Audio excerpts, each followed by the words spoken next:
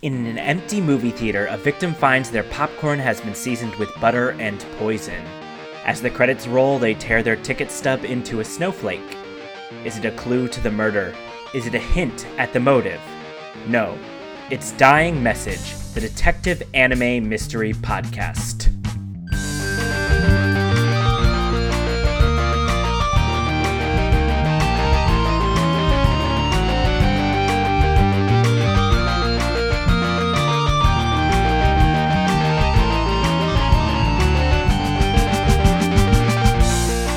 Welcome to Dying Message, where each week we watch detective anime along with a mystery guest. Today's case, Detective Academy Q, episode 17 all the way through 21, The Legend of the Spirited Away Village. I'm your lead investigator, Noah Max Levine, or to put that in anagrams, I'm your great sated violin, a manhole vixen. I'm sorry, I just have to process that for a second. Did you know that my full name, with my middle name in there, anagrams to a manhole vixen? I do now. It's, I don't know why I've never gone by that. I can't imagine. It's perfect for you. Thank you. So, what happens on this show? I can solve that mystery right off the bat. We watch detective anime. We bring in a mystery guest. We go through the episode. We make jokes along the way. We definitely spoil the ending. So if you want to see the episode first so that we don't spoil it for you, you can do that. You don't even have to watch the episode. Just have fun. Listen along. It's all good. Joining me is our resident anime expert, Michael Savitsky. You're also an expert on the live-action Japanese Spider-Man, but we're not talking about that today. I am the emissary of hell. That's a reference for nobody, Michael. That's how I live. We need to be accessible. What have you got for us today? So today I wanted to talk a little bit about Shinto, which many people will call like the regional religion of Japan. It's not really quite a religion. It's more tradition-based. Essentially, they're just very divergent, like shrines. Mm-hmm. And you see a lot of this in anime. Yeah. They venerate kami, which are like gods or spirits. Not quite one. There's not quite equivalent to either. But yeah, they have temples. They venerate these kami, which are like spirits of the earth or spirits of these concepts. Yeah. I've definitely noticed as I start to watch more anime, there's always shrines and shrine maidens. Yep. You can't have a shrine maiden without a shrine. That's true. You can have a shrine without a shrine maiden, but you can't have a shrine maiden without a shrine. Great. That's a great thing. I also have to say right off the bat, we had a bit of a fiasco last episode, and so I've decided to make a new rule. Uh-oh. And from here on out, no one is allowed to make any references to Scooby-Doo. Oh, never. No more references to Scooby-Doo. If you do make any references, you will be cut out of the podcast the same way the people in this episode we're going to be watching were spirited away. And it's a shame because it's the first episode where we had a female character wearing an ascot. I don't know what you're referring to. Just in order to avoid future disasters on this podcast, I think it's for the best. Okay, that we follow that rule. All right. So let's bring in our mystery guest. It's great to have him on this episode because it was almost like we were watching a movie because it was 5 episodes together. It was a big ask. So our guest this episode is a comedian extraordinaire, the host of the long-running Kid Flicks podcast, producer of Keep You Posted with Hannah Trav, and one time he solved the mystery of how gift cards worked. I've cracked the case. It's Ross Wiseman. Hello. Are we allowed to curse on here? Yes. Oh, yeah. Cool. Yeah. I have no idea what the fuck you guys have been talking about for the past, 4 minutes. And also, wait, real quick, Noah. Yes. So I heard your rule just now about not mentioning Scooby-Doo, and that's bullshit because Kazuma looks and acts exactly like Velma. Okay. Yes, Kazuma is the Velma. Yes, we went into this last week. Okay. We all agreed that Kazuma was Velma, but after that, it just starts to fall apart, and we can't suffer through that again.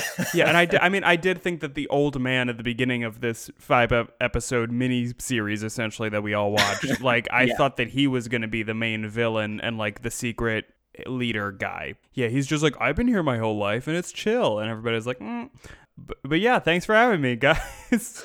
Yeah, thank you so much. As Michael said, you have watched more episodes of the show than anyone so far because the mystery kept going along and going along and going along. Yeah, I will say, this was 5 episodes. The third episode, I do not remember a single thing that happened, but by the end of it, I was like, okay, that was an interesting mystery.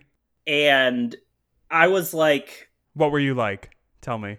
I was like, okay, your podcast is Kid Flicks podcast. So this is a way to transition into talking about that. Oh. Because these 5 episodes together almost were like a movie, especially the way the conclusion played out.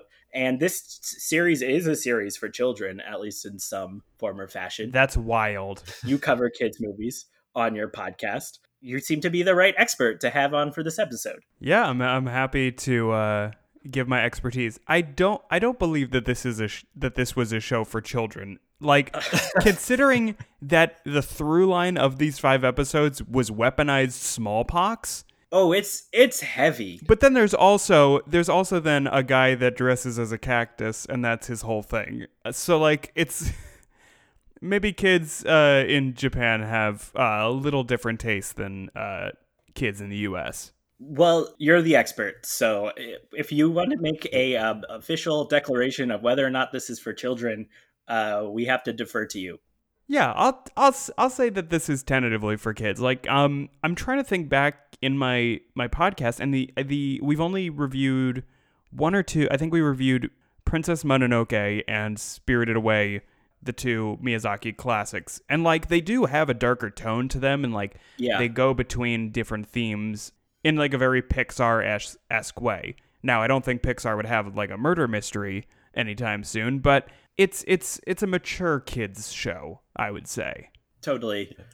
I actually made the mistake of recommending Spirited Away to one of my coworkers for her children to watch, and she pre-watched it, and she gave me the DVD back, and she was like, "Oh no, my kids can't watch this." So, how old were they? I guess probably in the 6 to 10 range. You know what? I saw Spirited Away when I was younger because I think I might have been maybe 7 or so when the English dub came out in the US, and so like my family, we all saw it, and I was definitely confused a little bit by it, but I remember liking it just because even if you don't really understand what's going on, like it's still very beautiful to watch. Yeah, and Spirited Away is a great reference point for these episodes because they talk about people being, quote, spirited away. Yes.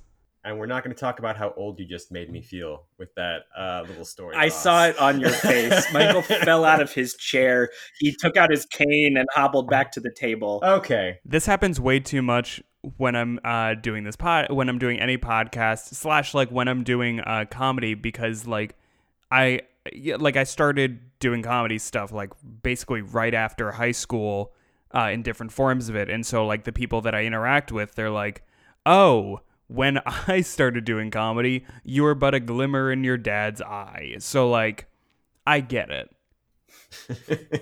Yeah. So you've seen Princess Mononoke. You've seen Spirited Away. Have you watched much other anime?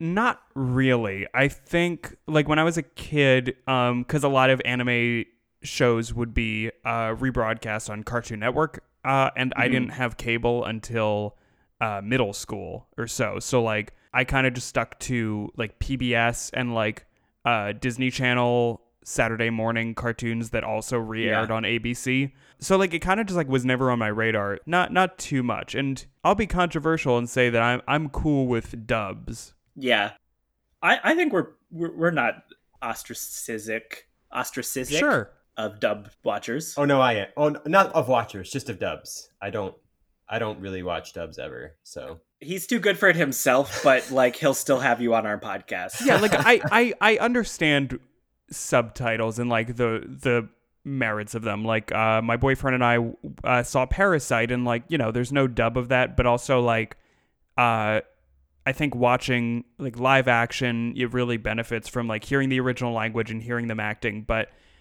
not to, you know, diss anime stuff, but like everybody's like very like overacting because, you know, it is a cartoon, and so like you have the very exuberant voiceover acting. So I'm just kind of like, I don't know what's happening, and there's so much going on screen, and reading is difficult for 5 episodes. By the end of this, there was so much dramatic shouting. I was really enjoying it. So was this like 5 episode section of this show, was this like this gang's first big case? Because at the end they were like, we did it and now we can do more. Yeah, exactly. The episode we covered last week was kind of a lead-in, and basically they looked at this one college student who had disappeared in Kamikakushi Village, figured out how he had disappeared by looking at a diorama reproduction of the scene, and they so impressed their leader that he's like, okay, I'm going to send you to this village, even though you're kind of young. Fun. The other thing I want to ask you about is mysteries. Sure. The mysteries genre. That covers so many different media, including podcasts, novels, you name it. Yes. So recently, I've been getting more into it. So I recently watched Knives Out for the third time, and I still love it. My boyfriend and I are currently watching Homecoming on Amazon, which is kind of like a long-form mystery thing. And I do love kind of what we watched today in terms of just like, one through storyline and like a lot of questions that are being asked but no answers. It's a very fun just mental workout, and when they're done well, they're done great. But there's also plenty of bad ones where it's like I mean, every episode of Law and Order, I love Law and Order, but you're just like, I know what's happening here. Like, Rob Lowe showed up in an episode. There's no way that he doesn't play a huge part at the end of it. That's just not happening. Yeah, there's a nice trick at the end of this arc for sure. So I'm guessing that we threw you right into the deep end, and this was your first detective anime. I didn't know that this was like a subcategory. It's a very small subcategory, but like the show we haven't started watching yet, Detective Conan, now has 1,000 episodes and is very similar to this in the way that they kind of do their murder mysteries and stuff like that. Okay, how many episodes are you going to have me watch of that? It's up to you. There are 22 Detective Conan movies, which go to theaters once a year.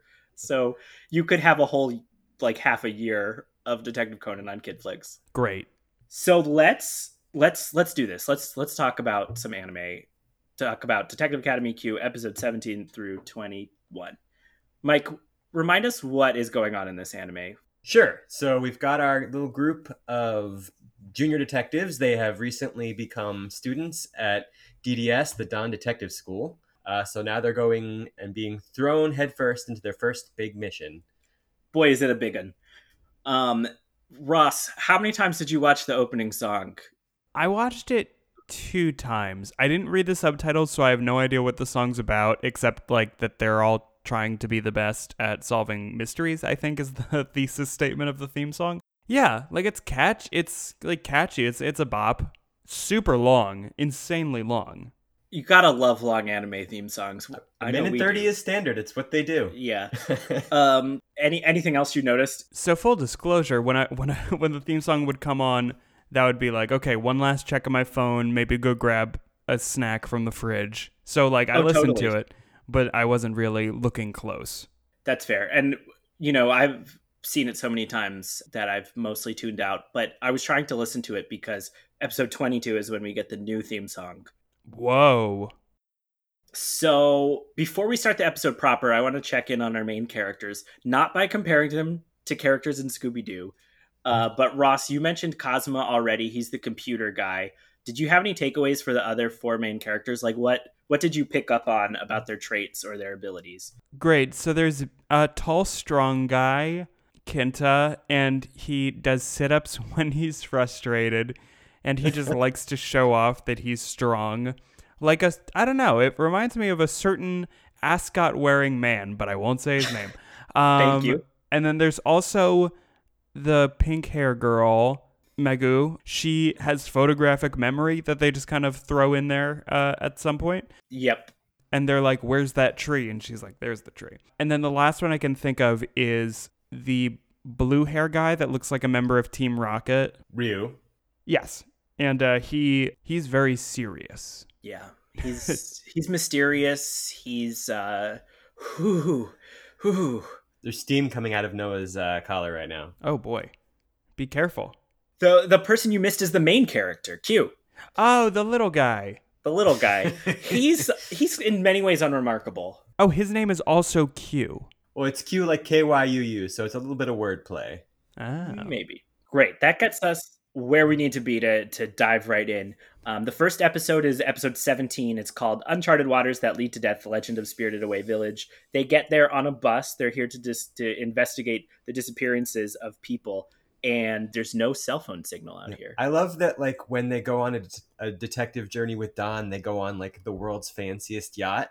But then when they don't have him in tow, they take public transit. They take the bus. It's all good. We learn a little bit right away about the setup of these two villages, which is crucial to the mystery. So there's actually two villages that are right next to each other, Hyotan Village and Kamikakushi Village. They are both described as solitary islands of flat land because they're like little surrounded by mountains, and the only way in or out is by tunnels. So you take the first tunnel into Hyotan Village, and then there's a second tunnel that gets you to Kamikakushi Village. Yeah, and they're not even surrounded by mountains. They're surrounded by these inexplicable sheer cliffs that cut them off from the rest of the world in a very bizarre way. Very convenient. Well, it's later implied that maybe that was by design. Right. And the other thing that Cosmo learns by Googling, which is his special power, is about the weird religion in the town, which is called Ekishin. They worship Ekigami, who is the god of epidemic diseases. We apologize in advance to all listeners for covering this span of episodes about a god of epidemics and a village you can only enter by wearing a mask. Yeah, fun escapism. We're not going to be able to avoid being a little topical. This is August 2020, so we're going on like 5 months of quarantine. Y'all know what happened. So right, so that occult thing is very popular. The other thing is that there's supposed to be an old Japanese army treasure buried there. So the missing college student was from a treasure hunting club. So there's like the three main mysteries of the village are the religion, the treasure, and the disappearances. Right when we get into the village, there's a gourd thing hanging. I noticed it right away. It's like a big peanut. Right, well, so it's Hyotan Village. The Hyotan literally means gourd. What? And like the theme of the village, it's like their mascot are gourds. So Yeah. they're all over the place. Well, with Ross on the show, I'm just like, let me make Jewish references. It's kind of like Please. Their whole village is a sukkah. Wait. Hanging gourds everywhere. Oh, yeah, I guess just in that respect.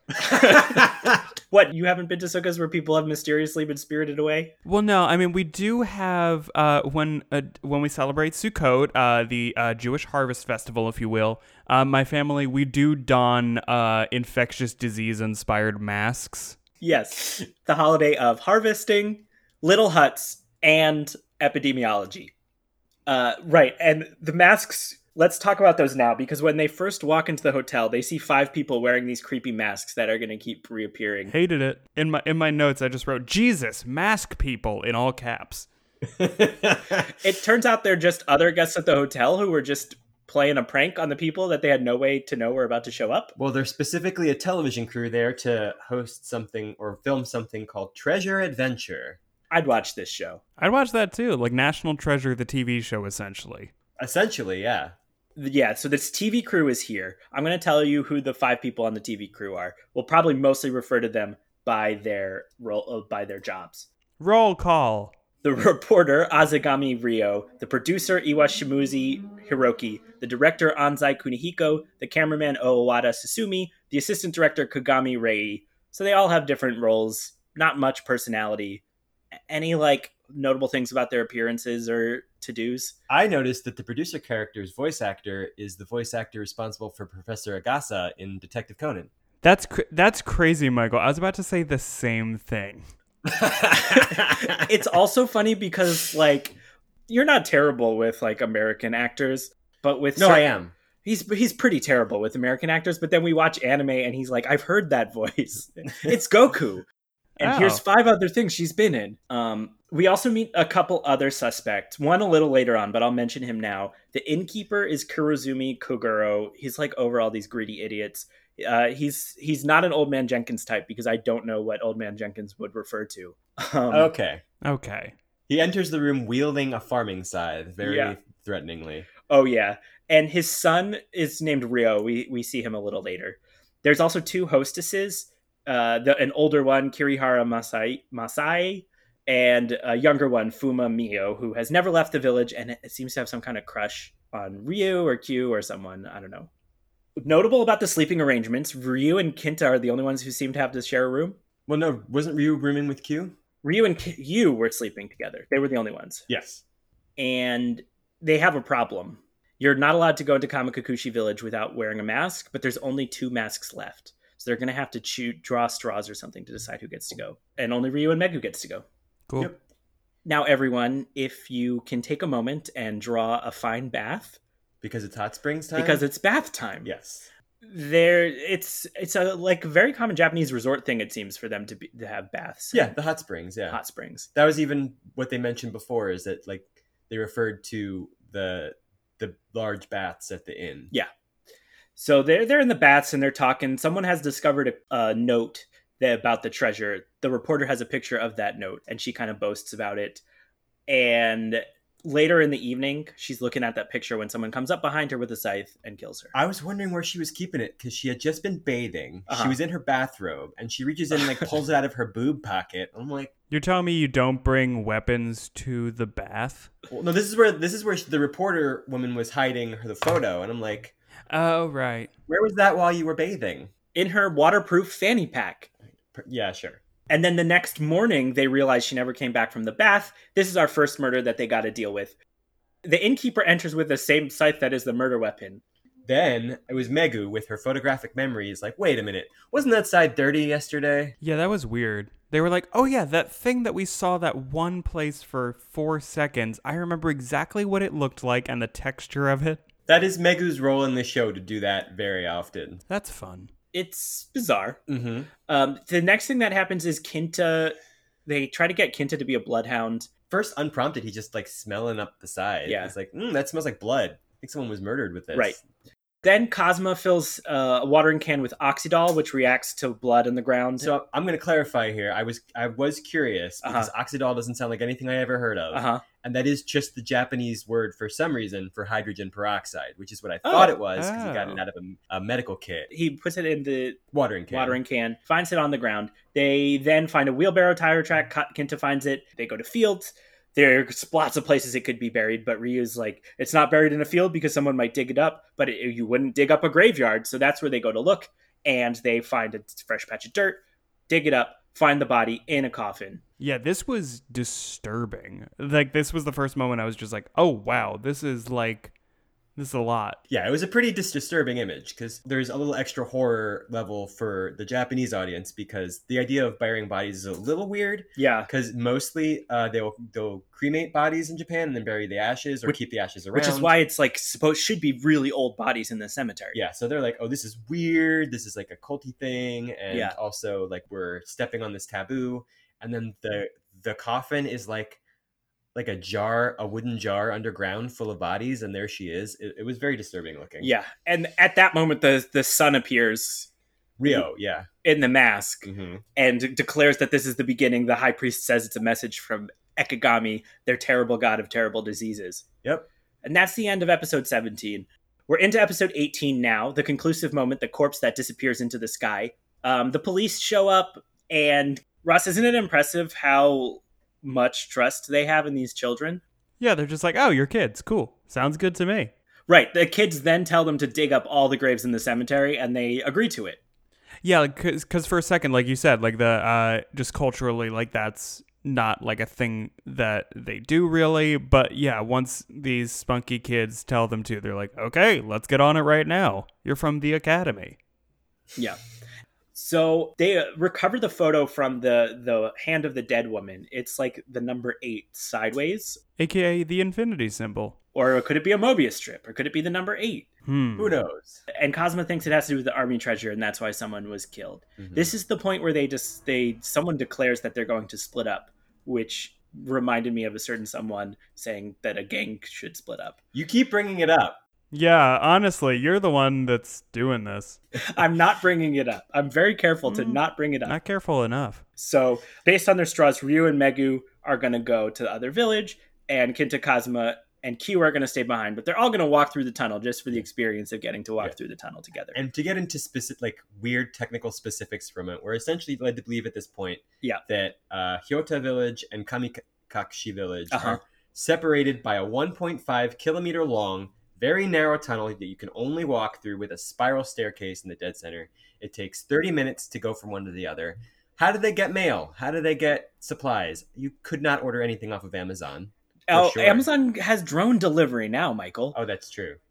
just flies right over and drops it right on your doorstep. That would be problematic for later. Let's put a pin in that. So, and while they're in the tunnel, they meet up with the film crew and the innkeeper's son, who are also going over to the village that day. The producer of the film is like, well, now that somebody's been murdered, we got to deliver. And he keeps repeating this as more and more people get murdered. Like, people being murdered, is that a reason to continue filming something or a reason to stop filming something? What do we think? I think continue. I mean, it's like you haven't seen any true crime documentary. That's like the hallmark. Were they secretly filming Serial the whole time? Kind of. They were like, we got to keep calling this guy. And everybody was like, The director believes he is onto something, so he runs off by himself. And we see him running around later, and then he gets murdered. And he's a fun guy. I like this guy. He's got yellow hair. And a good personality. Yeah, he's got a good personality. Maybe. He's brush. Sure. Is that a word? Brush? Brash? He brushes his teeth. Brushes his lovely hair. So Megu and Ryu throughout this episode explore the village. What are the different things that they come across and find? They meet the high priest. Mm-hmm. Creepy guy in a mask. They find the other branch of the inn. And then there's also this temple with a big wall. Well, the high priest is the only one that ever goes in. And they're like, we want to go in. He's like, no. Oh my gosh. Jewish reference. Ooh. It really did remind me of the old temple in Jerusalem and whatnot. It had the Holy of Holies that only the high priest could go into once a year. And if anybody else walked in, they would die. Yeah, probably if the mystery gang, if they had brought like a goat, they probably could have gone in there. A goat to sacrifice. Yeah. Take a trip to the word escapes me, the baths. Oh, are you talking about a mikveh? Yeah, they needed to take a trip to a mikveh first. Running water ritual bath where you cleanse yourself. Yeah, get with the program. The other thing about the Holy of Holies, to continue getting off topic, is you're supposed to like tie a string to the foot of the high priest before he goes in case he's not worthy, so that you can pull him out. I didn't know that. Because if he's not worthy, he'll just die.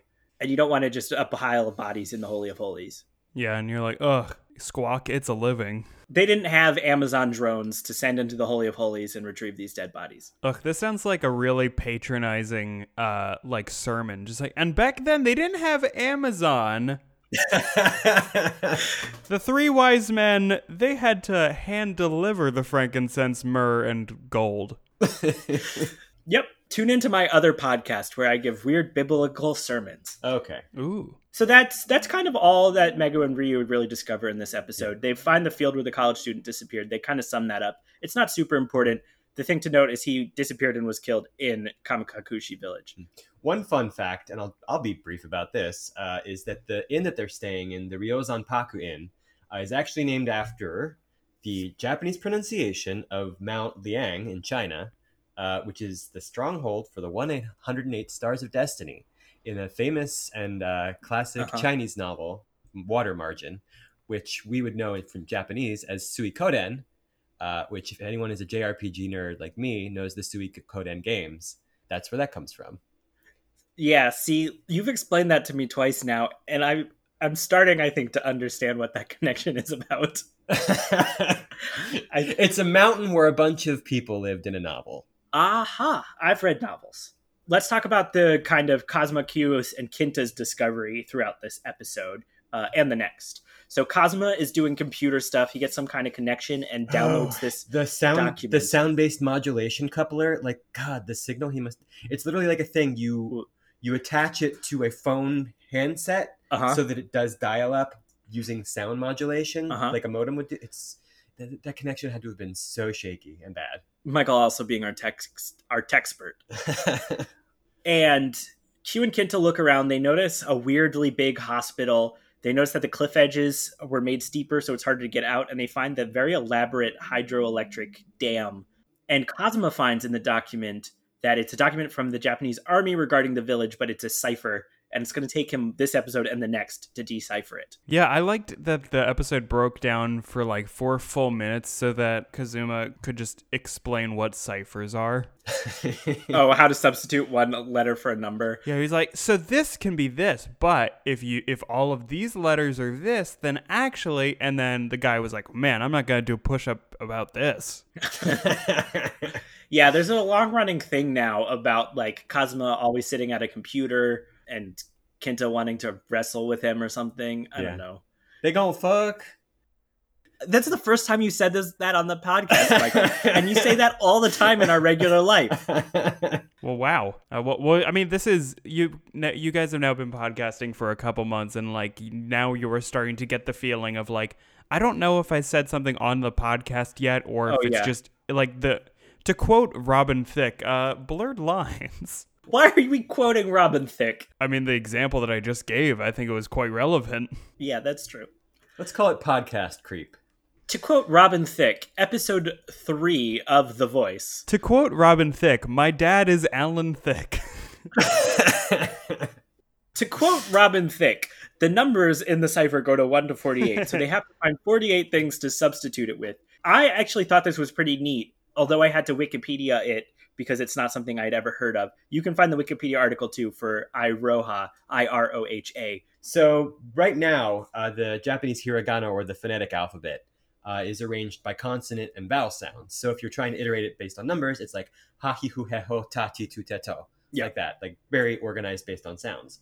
Whereas the way it used to be arranged was based off of this poem. So kind of like the ABCs, there's no logical order to it. It's just the way that they flowed, the way when you would say it. So it turns out these numbers actually directly correlate to that. It's not a difficult cipher at all. Right, but rather than someone kind of coming up with an alphabet song, someone had written a poem, and that was the order of what were essentially their letters for a while.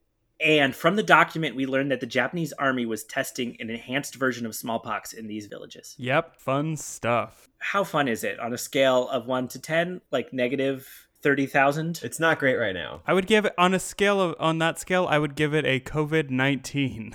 Oof. So some of this they'll discover next episode, but that's all the stuff they get out of cracking this code.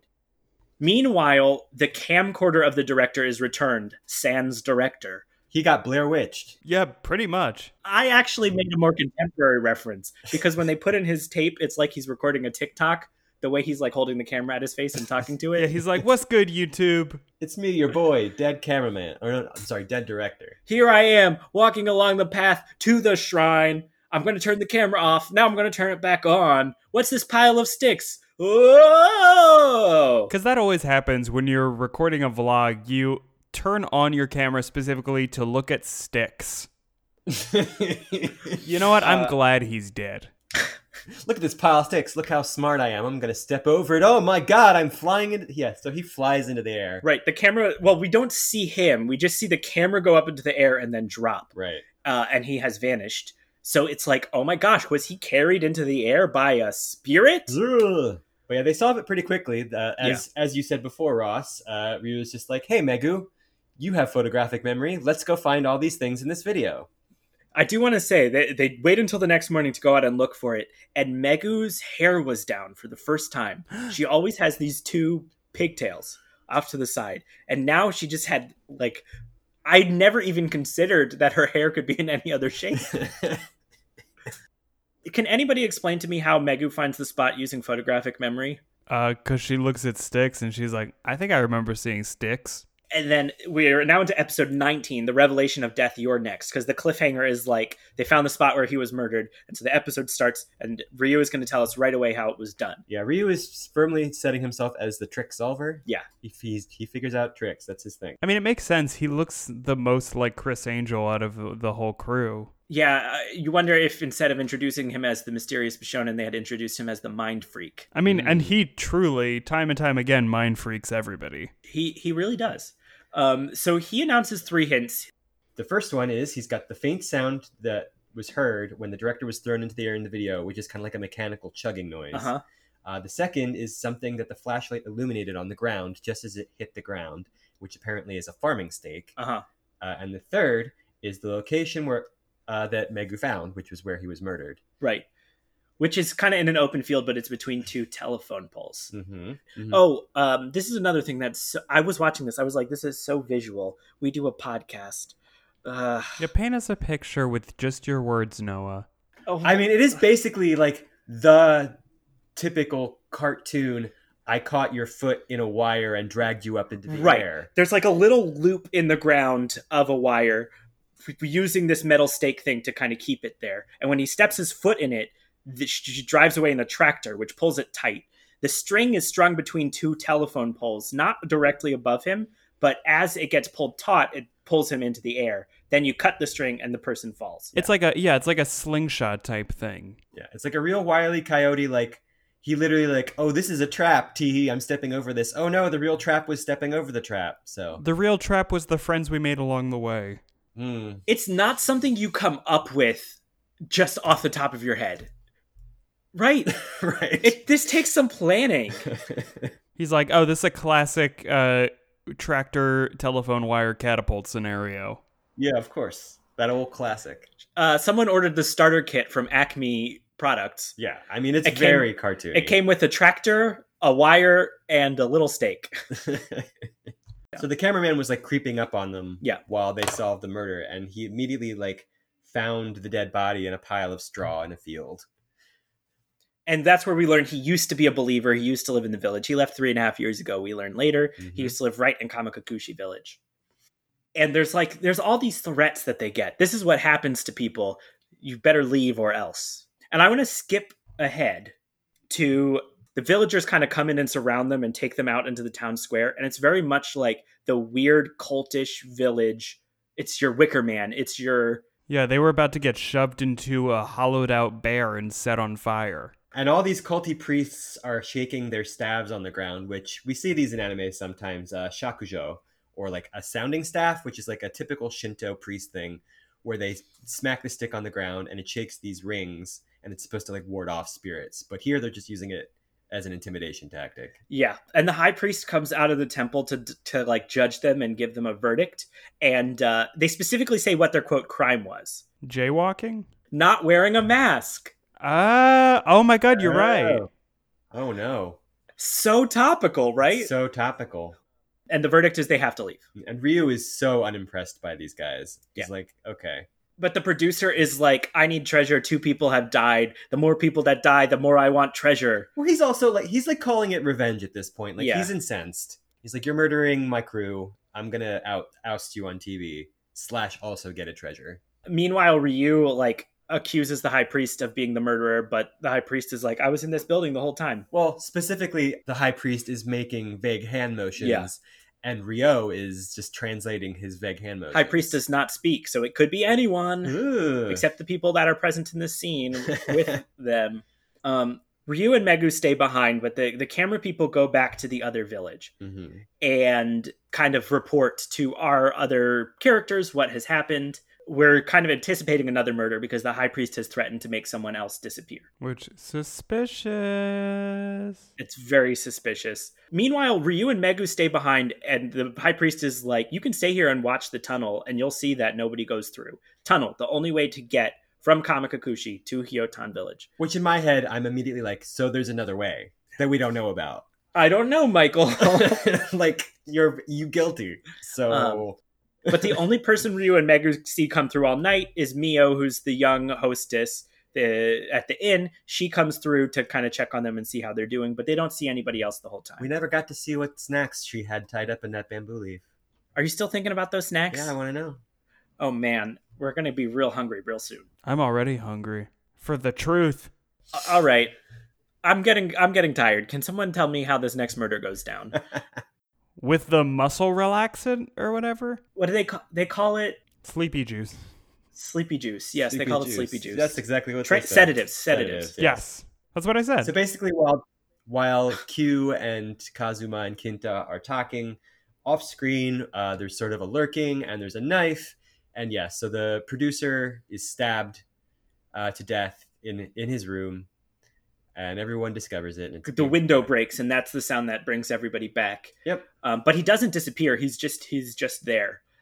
The other thing I'll note is they were on the phone. Q, Kazuma, and Kinta were on the phone with Mio in the other village. Mm-hmm. They talk about a bunch of things. They talk about how the cameraman who was in the village used to live in the other village, and they talk about all these other things as the murder is happening. Mm-hmm. So at this point, I'm trying to figure out who it could be.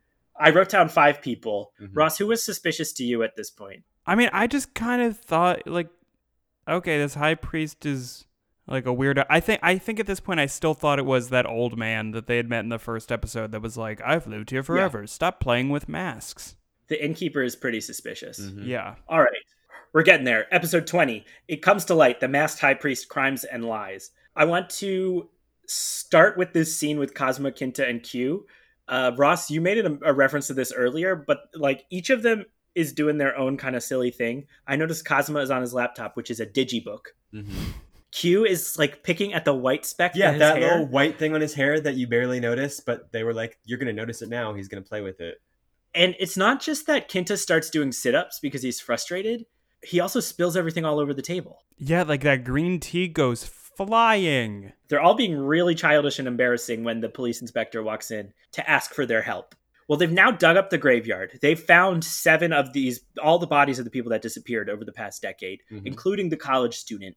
But the college student was killed in Kamikakushi and buried in Hyotan, which means somehow his body was like taken through the tunnel and nobody noticed, even though they're so closely watching that tunnel entrance. Pretty weird. And then Q does a really flimsy deduction to tell us that there were sedatives in the producer who was killed last night with a knife's drinks.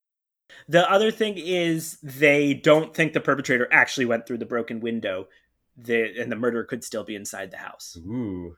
Oh, we're going to put a pin in a Scream reference for later. I'm down. They now spy on the investigator interrogating all of the suspects. Not too much important in here. The innkeeper tells us the door is left open, gives open access to the baths. He was also, at the time of the murder, watching Kindaichi Shonen no Jikenbo, the other show by this author. Right.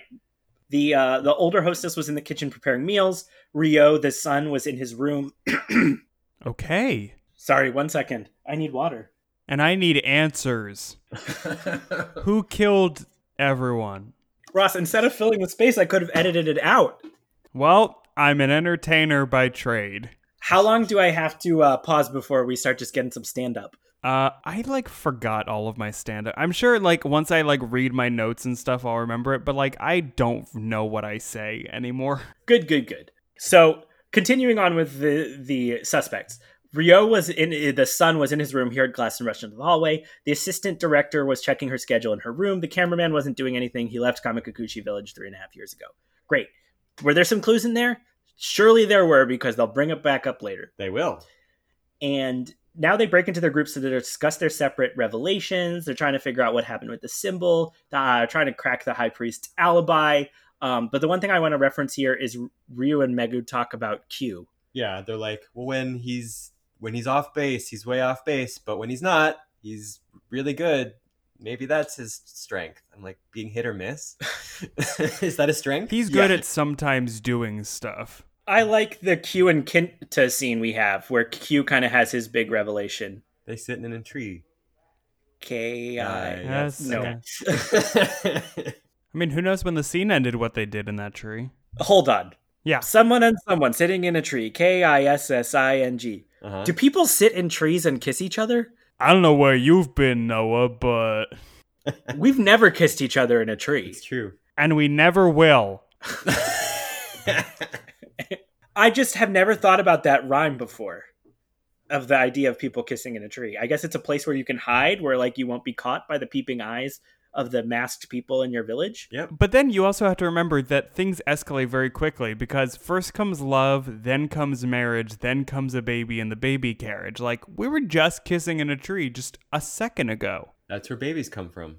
Trees. Right. Well, rockabye baby in the treetops. How else would the baby get up into the treetops if you didn't kissing there first? Well, you know what? I have not covered the Blue Sky Studios picture Storks on Kidflix yet, so we might have to explore this. I wasn't aware that anyone had seen the Blue Sky Pictures film Storks. No, I have seen Boss Baby, and they have their own hypothesis for how babies are made. In a boardroom? Yeah, pretty much. Basically how that movie got made, too. Yeah, Boss Baby is pretty baffling to me. You know what else is not baffling to me? Smallpox? War crimes? But the important thing that happens while they're up in the tree, before they start smooching or making babies or whatever it is that they do up there, as the violin and the piano play, the sun rises. The gentle sun rises over the horizon and hits Q in the head with inspiration. And he's like, oh, got it. And when that happened, I was like, I missed something, didn't I? Because, he just looked at the paper again. Honestly, when that happened, I was convinced that it was going to be something involving glasses because I was like, oh yeah, this infinity symbol looks like glasses. I was wrong. So Q falls out of the tree. That's how he gets down. Mm-hmm. He's done KASSING. And he calls Megu. They talk to each other on these phones. And they get impossible range on this wireless phone. They're like, you got a wireless phone? Cool. Go 5 miles from where you are right now. It'll be fine. They're very good. Very good cordless phones. Call those phones Daniel Day-Lewis. They have so much range.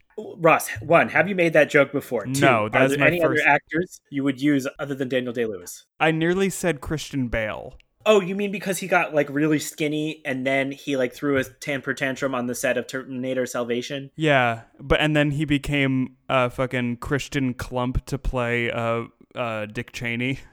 Oh, that's true. Vice was fine. I saw it opening day on Christmas alone. And it was all right. Mm. And how did that make you feel? I was like, well, I guess I understand politics now. Thanks, Adam McKay. So Q and Megu are talking on the phone. This is where we left off. Mm-hmm. Right. They bring up the items, which is from the episode. We didn't cover it this week, where they were looking at the college student who disappeared. He had a bunch of items in his backpack, which were on little cards. Megu, with her photographic memory, still remembers everything on the cards. Should I say them out loud? Sure, go for it. You were so excited to last time. Yeah, I like reading lists. I don't know, Ross, you've been doing your podcast for a while. Is like reading lots of lists like entertaining? Well, I enjoy like if I find like good fun facts sometimes, so it's fun to just like read that out loud. So let's hear some facts or whatever you were gonna say. So these are the things in the backpack: a compass, a thermos, a cell phone, a utility knife, a flashlight, a rope, a camera, a shovel, a life vest, a rubber raft, an air pump, and a sleeping bag. Jinkies. Sorry, that was just a nervous tick of mine. So Q declares that it was the compass that was important out of all the things on the list. Mm-hmm. And because he used his compass, he figured out the secret. And that's what got him killed. Mm-hmm. They both stand on their tunnels in their opposite village. They're staring at the tunnels. And the notable thing is that the sun is on the right side for both of them. So yeah, they're supposed to be at opposite ends of a tunnel that runs from one village to the other. But when they both face the entrances to the tunnel, the sun is in the same direction for both of them, which actually means something. They're both facing the same direction. And I think this is something that I could demonstrate very well with hand motions. Cool. Yeah, because I can't see you either, so. So Q gives his 4 hints, which are the position of the sun, the college student's drawing, the body of the student being found in Hyotan village, and the discrepancy in a statement given to the police. Then we go to commercial break. Then we come back for commercial break. Oh, can we talk about how the commercial breaks are always really jarring? They are cutting to cliffhangers. They've like manufactured like 10 cliffhangers in these 5 episodes. Mm-hmm. It's true. I can confirm. So this is where we kind of get into the army secret. Not only were they researching smallpox, they created Ekishin and Ekigami to cover up the tragedy and get rid of people who got too close to the secret. Mm-hmm. Q declares that the high priest is someone in the room. And the thing that gave it away was that the cameraman said he lived in Kamakakushi village. But when they were talking to Mio on the phone, she was supposed to be in Kamakakushi village. And she said he lived in the other village. And why did she say that if she wasn't in the other village at the time? Yota. This is also something with lots of hand motions. There's like this village, there's that village, and they move between them. Mm-hmm. That's really not helpful. Great. So that's why he thinks that the high priestess is the culprit. And she's like, but you heard on the phone, you heard where I was. She lets slip that she knows that the guy was killed under the blanket, which she couldn't have known. And she starts to like freak out on them and reveal her true self. Yeah, once she slips that, like it's the classic murder mystery whodunit thing where they're just like, they're too calm and then they're like, well, fuck, okay, I might as well just let everything spill out. Exactly. They go to the temple in Kamakakushi village and Kinta comes with a pickaxe to take down that wall. And she gets even more intense. She's telling them the world's going to be destroyed. Mm-hmm.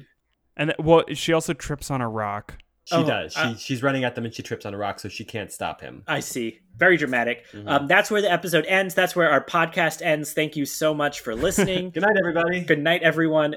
All right, episode 21. Oh, wait, hold on. One thing we forgot to say in this episode is, actually, this entire series, people keep saying the high priest had a perfect alibi. And then also, I learned in that episode 20, that their catchphrase is "there is only one answer." Veers a little close to "there's only ever one truth." Yeah, Detective Conan's catchphrase. Michael, do you know the Japanese? Shinjitsu wa itsumo hitotsu. There's only Whoa. one truth is the translation. There is only ever one truth. And we were starting the last episode. Mm-hmm. The last mysterious disappearance. There's only one answer. And when they get to the other side, it opens up into Hyotan Village through what we thought was a dam. Yeah, we get this very dramatic pan out for where we're close up on Toya's face, and then it pans out, and it looked a little weird because his face and everything else was drawn at a different resolution, so it was very jarring for me. But anyway, Russ, I think you were in the middle of gasping. Resolution. I mean, that's what I'm hoping to get from this storyline. So the other side of the wall is actually the dam, which isn't a dam. There's just like a stream that comes through it to make it look like a dam. It's just a wall with some water. Like, this entire trick could be torn apart by, say, an Amazon drone flying overhead. Yeah. And being like, hey, these villages are directly next to each other and blocked off by a thin wall. Good thing this was 2003. Yeah. It turns out Back that before airplanes. what we thought was two villages was actually one village shaped like a gourd, Aha! Oh my gourd. being kind of a peanut-shaped gourd. And this makes it really quick to get between the other villages. You don't have to go through the tunnel. It only takes 1 to 2 minutes. And they figured this out because of looking at the sun. The spiral staircase in the middle of the tunnel makes it so you don't realize that you're actually just walking back the way you came. Yeah, and for those of us who spend a lot of times walking through damp tunnels, like, you really do lose your sense of direction because you just assume, like, yeah, surely I'm going the one way. I love tunnels. Mhm. Yeah. I really thought, like, halfway through the series, like, well, I was trying to figure out what the trick was. Like, it's going to be something where, like, there are two tunnels, like, Yeah, you said that infinity out loud. shape, and maybe, like, there's a part that goes through the column in the middle of the, like, I was getting really elaborate, but it turns out it's a very simple trick. And I like that not only... So Mio... I like that not only did she murder the producer by stabbing him in the back, but she was like on the phone with Q, Kinta, and Kazuma while she did it, using the incredible range on the cordless phone to Right. go from the inn in one village to the inn in another village, commit the murder, and back. And to pull my pin out of my Scream reference, the call came from inside the house. Yeah, and it was really weird because they were making Jiffy Pop at the same time. So, like, it really came full circle. And so the reason she said the neighboring village to refer to Kamikakushi is because she was standing in Hyotan while she was on the phone with them. Mm-hmm. Boom, boom, boom. Boom, boom, boom. So Ryu decides to reveal the actual historical truth. Basically, that, you know, the original Kamikakushi village, the weaponized smallpox that the military was developing, got out. There was an infection. And Yeah. so the residents of Hyotan village decided to put up this elaborate thing where they sealed off the tunnel to Kamikakushi village in order to seal off the infection and, like, literally, like, abandon all these people to their deaths. And to hide it, they decided to turn their one gourd-shaped village into two circular villages and pretend it was two villages all along. And they literally developed this religion with the masks so that the people at the time could pretend to be the residents of two separate villages. Right, because they would sneak from Hyotan village to the other village and put the masks on and pretend to be different people living in the other village. Which sounds implausible, but maybe is the kind of thing you could get away with in post-World War II Japan. It's also very misty. I mean, that's also basically how Scientology started. L. Ron Hubbard was like, I'm in debt, I guess I'll start a religion. Thetans. And then it was all history from there. And part of what happens in these next few scenes, which get very dramatic very fast, is Q kind of goes in on they were trying to cover up this secret to kind of hide their shame at what they'd done by sentencing all these people to death. Mm-hmm. But Mio is not done yet. No. She pulls out a vial, which she says has the virus in it. And it's 100% probability it'll kill you if it gets sick. She can't afford to let anyone go to the village because the virus is still living there. This is what she's been told. So she has to kill herself with the virus so that people know how dangerous it is. Mm-hmm. Kinta and Q follow her into the temple, but Ryu stops everyone else because he's like, no. We don't want to die from the virus. And now we have what I'm calling the most dramatic scene in the history of Detective Academy Q so far. It's pretty dramatic. If anybody is an improviser and has played the game, Oscar-winning moment. both characters in this scene get an Oscar-winning moment. Mm-hmm. It's where you're doing a scene and then someone says, do an Oscar-winning moment, and you break into a very dramatic monologue. Mm-hmm. I feel like very dramatic monologue undersells what happens. I mean, Miyu lays into her entire childhood of basically heavy psychological abuse. Her life sucked. It was pretty bad. Her parents died. She was taken in by this old man. He died not too long ago. He was the last living person to know the secret of the village, the previous high priest of the village. Mm-hmm. One day, she saw him carrying a dead body. And as if that wasn't enough, from that point on, he keeps the vial of virus in the fridge, and he pulls that out every day to show it to her and tell her how terrible things are. Like, I definitely feel bad for her. Yeah. But then she murdered the college student and a bunch of other people. Yeah. Here's a quote I pulled out from her speech. Mm-hmm. Little sacrifices are necessary to prevent large sacrifices. Mm-hmm. What a theme this is. I think I'll leave that for everybody to reflect on. Have some real serious moments. Yeah. And now let's interrupt it as Kinta comes smashing through the window. Right. Well, Q gives his dramatic comeback, which is yeah. even more dramatic. Mm-hmm. Basically, he's just like, war is terrible. Who would do that? Adults only care about himself. It was selfish to cover this up. Right. Like, literally, like, you're not protecting the world. That is a lie. Yeah. You're doing it. They did it to hide how selfish they were. And I maybe could have let you skip over that. I think it's just like Ross said, like, we cannot communicate how dramatic this was. Yes. I just can't communicate it. Then she's about to smash the vial and logically kill them both. When Kinta has this very fun moment, he martial arts his way through the window. He performs his Toyamaryu Onmitsujutsu, which is a secret technique. Let's sleep for a little while, version 1. Yeah, he says Bajan 1 in some very awkward English. And I'm like, so we're going to see this again. And he's going to have version 2 and version 3. I'll wait for the dance remix. Yeah, this will be a TikTok craze if TikTok survives. So they carry her unconscious out of the tunnel to reunite with everybody. Mm-hmm. So this is when we learn the truth about the hostess, the other hostess. Yep, it was fucking Cactus Sensei all along again. Ross, did that make sense to you when that happened? No. First of all, I didn't know about these post-credit scenes until like the 3rd episode because Noah texted me like, oh, by the way, you can skip the theme song, but there are post-credit scenes. And he's just like, did you catch me this week? And he's like, I wasn't that cactus. I was a painting of a cactus. And then a bunch of disembodied voices go, no, impossible. And then he falls over. Yeah, in the post-credit scenes for the first 4 episodes out of these 5, they're all Nanami showing us like a cactus in a scene, and then he was hiding as the cactus. It's so silly. Mike actually spotted some of the cactuses. You also sort of warned me. Yeah, I told Mike to look for cactuses because I also got faked out by the fake cactus. Yeah. Which I got frustrated about. So Ross, in the past, Nanami has disguised himself as another cactus, very famously, his first appearance. He's also disguised himself as a butler. He's disguised himself as a mall panda. He's disguised himself as a sign. That's Scamp. Oh, and as Don Morihiko. Oh, yeah. And in the previous episode right before these, he disguised himself as the headmaster of the school. Yes.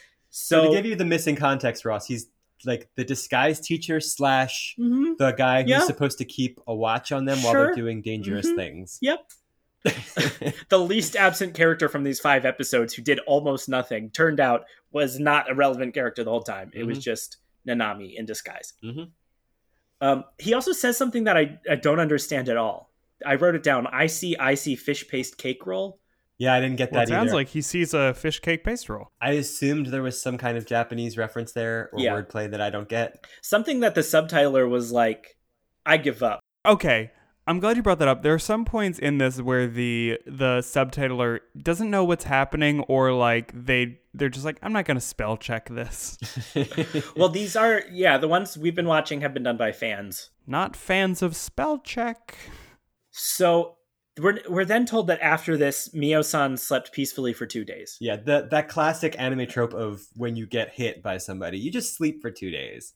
And they are now so sympathetic to this murderer who has killed, I think, 4 people. Mm-hmm. They take her to the unearthed actual Kamikakushi village. And the village is like full of butterflies and flowers. It's so pretty. The field was plowed until recently, so some people survived the disease and lived into old age, but died in kind of a passenger's kind of way almost. Yeah, like if anybody has seen that film. They play this up like this very like peaceful, like, see, it wasn't that bad after all. Humanity will find a way. But it's like, there definitely was one person left at some point in this sealed off village's history who died alone. And realistically, they probably ate each other sometimes.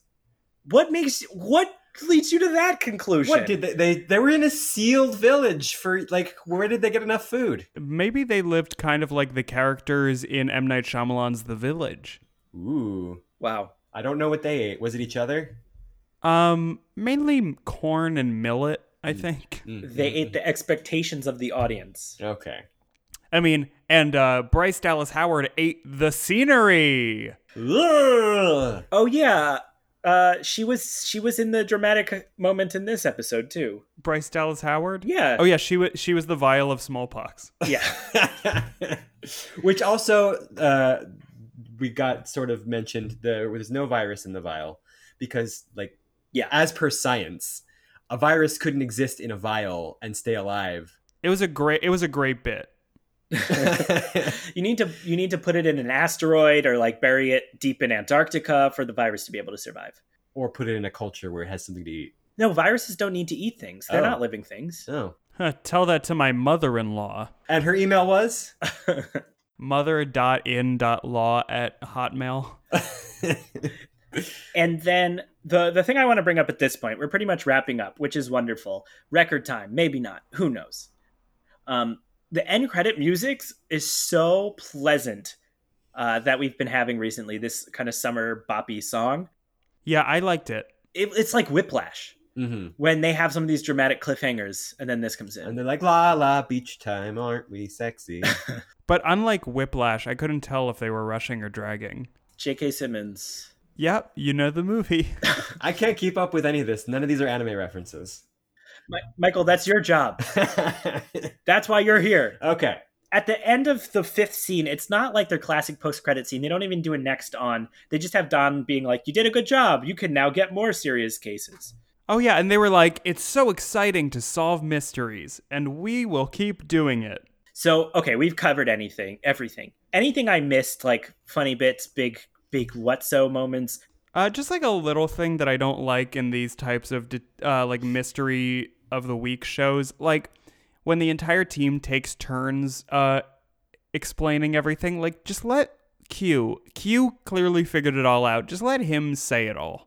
I don't need them to be like, and I figured out this. And it's like, okay, cool. Reminds me of some other people. We don't know what you're talking about, Noah, because you made it forbidden, and you keep bringing it up. It's my new religion. We wear masks when we go outside until it's safe to do otherwise. That's the first component. Okay. And the second component is we don't talk about Scooby-Doo. Okay. Wait, wear masks outside. Is that what you call dating? Go on.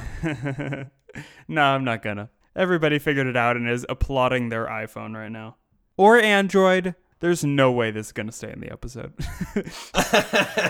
Well, by the time I get to this point in editing it, I'm just going to be so tired. Okay. So you watched all of this. We are so thankful that you joined us. Yeah, thank you for having me. You kind of said at the beginning, it sounded like you overall enjoyed it. I'm also curious, like what it is reminiscent of you. What does it remind you of? That sort of thing. Yeah, I mean, I'm legally barred from telling you what it reminds me of. But like, I think, this was a bit of a struggle for me just because I don't, I'm not really a regular anime watcher, like I said before. And the pace of this show, I think, like, by the end of it, I was like, okay, I understand what happened, and that was interesting and a good story. But just like sitting through every episode, I was like, I feel like this is going slow, and it could be told quicker. Like, I think if this was a standalone movie, I might have enjoyed it more. But because it was a show, there had to be all these cliffhangers and things built in for commercial breaks and ends of episodes. But I mean, altogether, I enjoyed it. I don't really know what it reminds me of, but yeah. The other thing, Ross, I asked you this at the beginning, but what's your final approval? Is this a movie? Is it for kids? Yeah, I'll say tentatively it's for kids. I would say maybe the like a 12 and older demographic. Yeah. So like maybe if you're a kid that's like sick of watching Zack and Cody, maybe this is for you. And just recently, you had us on your podcast. Yes. Which was super fun. We talked about the 1993 Batman animated series spinoff movie, Batman: Mask of the Phantasm. And there were mysteries in that as well. And probably if I would put those two properties, so what we watched today and what we watched for my podcast, like I think there's a lot of overlap there. Like I was surprised at how dark and brooding the animated Batman was. Right. I was watching it and I was like, this is for kids? I watched it as a kid. It happened. So it's legal. There's definitely a connection there. People should totally check that out and check your podcast out. Oh, shucks. Thank you. I did a real awkward way of coming to this, but I always ask for plugs. So we've talked about your podcast a bit, but formally, what you got to plug? What do you want people to know about? Yeah, so my podcast, Kid Flicks, it's comedian friends like you two and myself. We review kids' movies. So the one that we did with you guys is out currently, the Batman movie. We also recently have reviewed Paranorman. And yeah, like it's fun because you get to hear what people were excited to watch when they were kids, and also like how these different things hold up. Spoiler, not always. Nostalgia is fun, and it's wild when you realize how much it clouded your judgment. Mm-hmm. Also, your podcast, not for kids. No, don't. I curse a lot on there. Wonderful, wonderful. I've got some announcements for our podcast. Ooh. The first is, as always, you can send us email to dyingmessagepodcast@gmail.com. Maybe you solved a mystery. Maybe there's something we should watch. Maybe you have thoughts. And as ever, if you have erotic fan art about Quinta and Q and what they did in that tree, send that along as well. Michael is really desperate for some erotic fan art. Please email it in. It's like nonstop whining. Where is my erotic fan art? Where's my erotic fan art? He makes me check that email address all the time. Can you hit refresh? You know what? If somebody wants to draw some erotica of me, I'm open to it. So send it to them, and then they can forward it to me. Yes, definitely do that. The other thing we're announcing is our spin-off, which is happening in 2 weeks. Yeah, it's not a good idea. We've barely been a podcast, but I was super excited. It's called Dying Message Challenge. It's a competitive book club. I'm having Michael and 2 other contestants read the first part of this Japanese mystery novel, and then they have to try to guess who the murderer is. Then we will see if they were right. The book we're reading is Murder in the Crooked House by Soji Shimada. So if you want to email us your guesses or play along, you can do that. You won't have to read the book to listen to the podcast, though. Wait, no, you're telling me I have to read a book and guess things? I'm excited. Wow, Ross. Just like the episodes we watched, we talked for a long time. That's true. This episode will probably time out almost exactly the length of that 5-episode series. So start them at the same time and let us know if anything syncs up. And yeah, thank you so much. Someday we'll see you in person. But, until then, make sure you're wearing a mask or we will have to spirit you away. Yep. Our next episode, we're going to be covering Detective Academy Q episode 22, Dinner of the Dead. It's a 1-episode, nice, short, and sweet murder. A chef is murdered while eating a 3-course meal or something like that. Oh my gosh. I haven't seen it yet. It's also the first episode to feature the new opening song. Very exciting. Come back and join us for that. Wow, imagine what it would be like to only review 1 episode. Weird. So, these are ways you can support the podcast. Like us on Facebook, follow us on Twitter at Dying Message Pod, subscribe or review wherever you found this podcast. That rating, that review that you leave, super helpful. And just keep listening. We're doing the spin-off soon. That's going to be wild, and we'll cover other anime other than Detective Academy Q before too long. So stay along for the ride. We'll keep deducing if you keep rejoicing. That didn't rhyme. No, it didn't. Sounded like it could rhyme. There's one more thing we have to do before we go. Ross, you need to tell us what is this mystery of how gift cards work? How did you solve that? Yeah, so I think I've told the story on my podcast before, but I haven't told it on yours. So when I was a kid, I saw my mom buy a gift card at Spencer Gifts, as one does, and she gives her my mom gives the clerk like one of the blank gift cards, and the woman the clerk asks like, okay, how much do you want to put on this? And my mom said $20. But my kid brain interpreted that as the lady asking, how much do you want to pay for this? And my mom said $20. So I thought for years, for too long, that you could pay for any gift card in any amount and you would just pay what you wanted to. So I went to a Barnes & Noble and I grabbed a $100 gift card and I gave it to the guy thinking that like, okay, I'll pay like 25 or $20 for this. And the guy said, that'll be $100. And it just clicked all at once and I sheepishly walked away.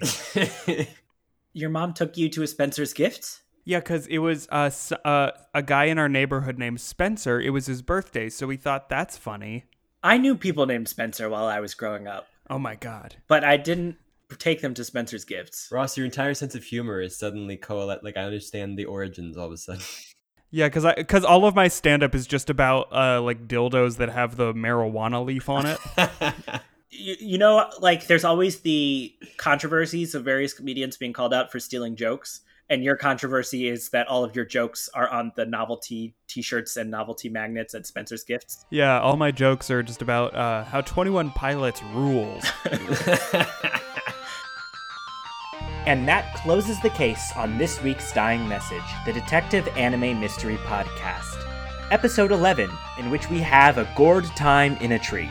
Podcast cover art created by Miriam Bloom. Music excerpted from Solve the Damn Mystery by Jesse Spillane. Thank you again to our mystery guest, Ross Wiseman. Coming up, why is food in anime usually so appetizing? What is Ryu looking at when he stares silently into the distance? Who pooped in the sink? All that and more when we next examine the scene of the crime for that fatal note, the dying message. Also, just a note for you guys. I just accidentally hit my head on my microphone, so there was a weird noise like a couple seconds ago. Okay. I think I see it, yeah. Yeah. Careful. It's getting really exciting, but please try to... Only 4 more episodes to recap. We have our sign up on the wall 21 days since last podcasting incident, which is probably when one of us bent over and knocked our head on the table. Classic.